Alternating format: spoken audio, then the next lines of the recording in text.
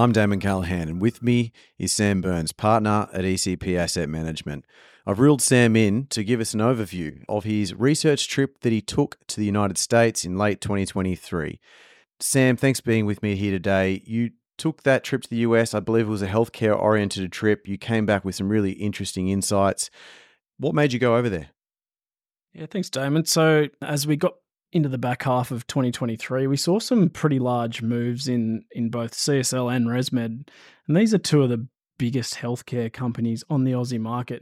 And we don't tend to see these companies being that volatile. So for CSL, we had a downgrade ahead of their full-year result, not long after making a large acquisition and a new CEO taking over as well. And also some data coming out from a competitor called Argenx, which created additional volatility for the stock. And then for ResMed, we had the release of Novo's SELECT study, which was on its GLP-1 or weight loss drug Wegovy, that showed some pretty positive impacts on obesity rates and also the risk of cardiovascular disease, which caused effectively the entire investment community globally, it seemed like at the time anyway, to go long Novo and Eli Lilly and short just about everything else, but mainly medtech names that were deemed to be affected, and ResMed was one of those in the spotlight there. So both of these companies, their main markets are in the US, and it was pretty clear that after these events that there's going to be material money made or lost in these two companies over the next few years. When you've got a company the size of CSL dropping 25% in the space of 4 months, or in the case of ResMed, nearly 40% in 2 months, it's either a cracking opportunity or it's a permanent loss of capital already with potential for more to come. So we needed to do more work. So we jumped on a plane, went to the US to look a bit deeper. We also had meetings around other companies as well in the portfolio, but the real focus was on healthcare. Well, don't keep us waiting, Sam. What did you learn? So a few things. So the trip ended up becoming a little bit more focused on CSL. I think with ResMed, the work we'd done on GLP-1s, the story became reasonably clear pretty quickly. You've actually already talked about it with Andrew on this podcast. And the US trip only really reiterated our view that these weight loss drugs, they're unlikely to cure sleep apnea, and it just gave us a little bit more conviction on upweighting into ResMed. Clearly, there's a lot more to play out there over the long term, but we've made a position pretty clear on how we view the risk-weighted probability of outcomes there, and think that it's a really attractive opportunity at the moment. So really, the main takeaways from the trip was for CSL. Now, going over there was, we think, probably 3 main issues that we thought were weighing on the share price and the company. First was its margin recovery. So COVID had been really cruel to CSL's margins. They'd really increased the cost of a litre of plasma, which is their cost of product, and it also restricted volume growth quite materially. So what did we do? We attended the Global Plasma Conference over in Washington. We met with as many players as we could all through the supply chain. And the overwhelming feedback there was that donor fees were already coming down really quickly. They got as high as over $100 a litre, and they're already down into the low 70s.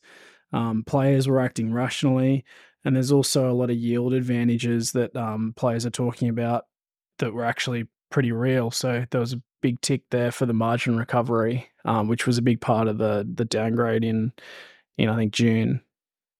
The second issue that's been kind of sitting on CSL was these FcRNs that are coming in, and now these are just they're a new class of drug that are targeting some diseases that CSL already treats with its core IVIG product.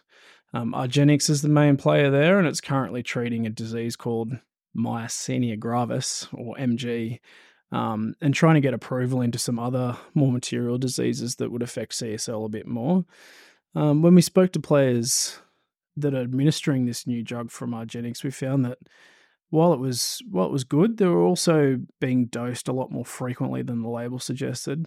And this is already a really expensive drug. So we think that when a lot of the payers in the US start looking at the bills, that there's going to be a bit more pushback and a bit more scrutiny on using these drugs. And we also found that some patients are actually switching back to IVIG for various reasons. So that was really another tick on a major factor impacting the company.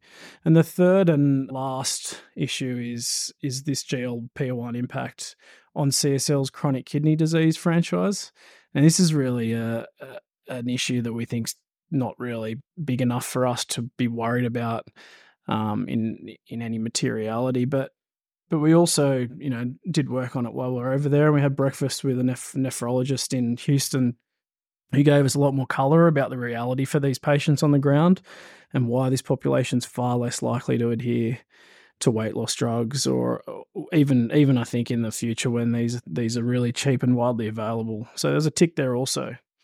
So coming back from the US in kind of mid-November, actually with a bit of a dose of the flu myself, I gained a lot more conviction that even though it was taking a while, CSL's margin recovery is already well underway.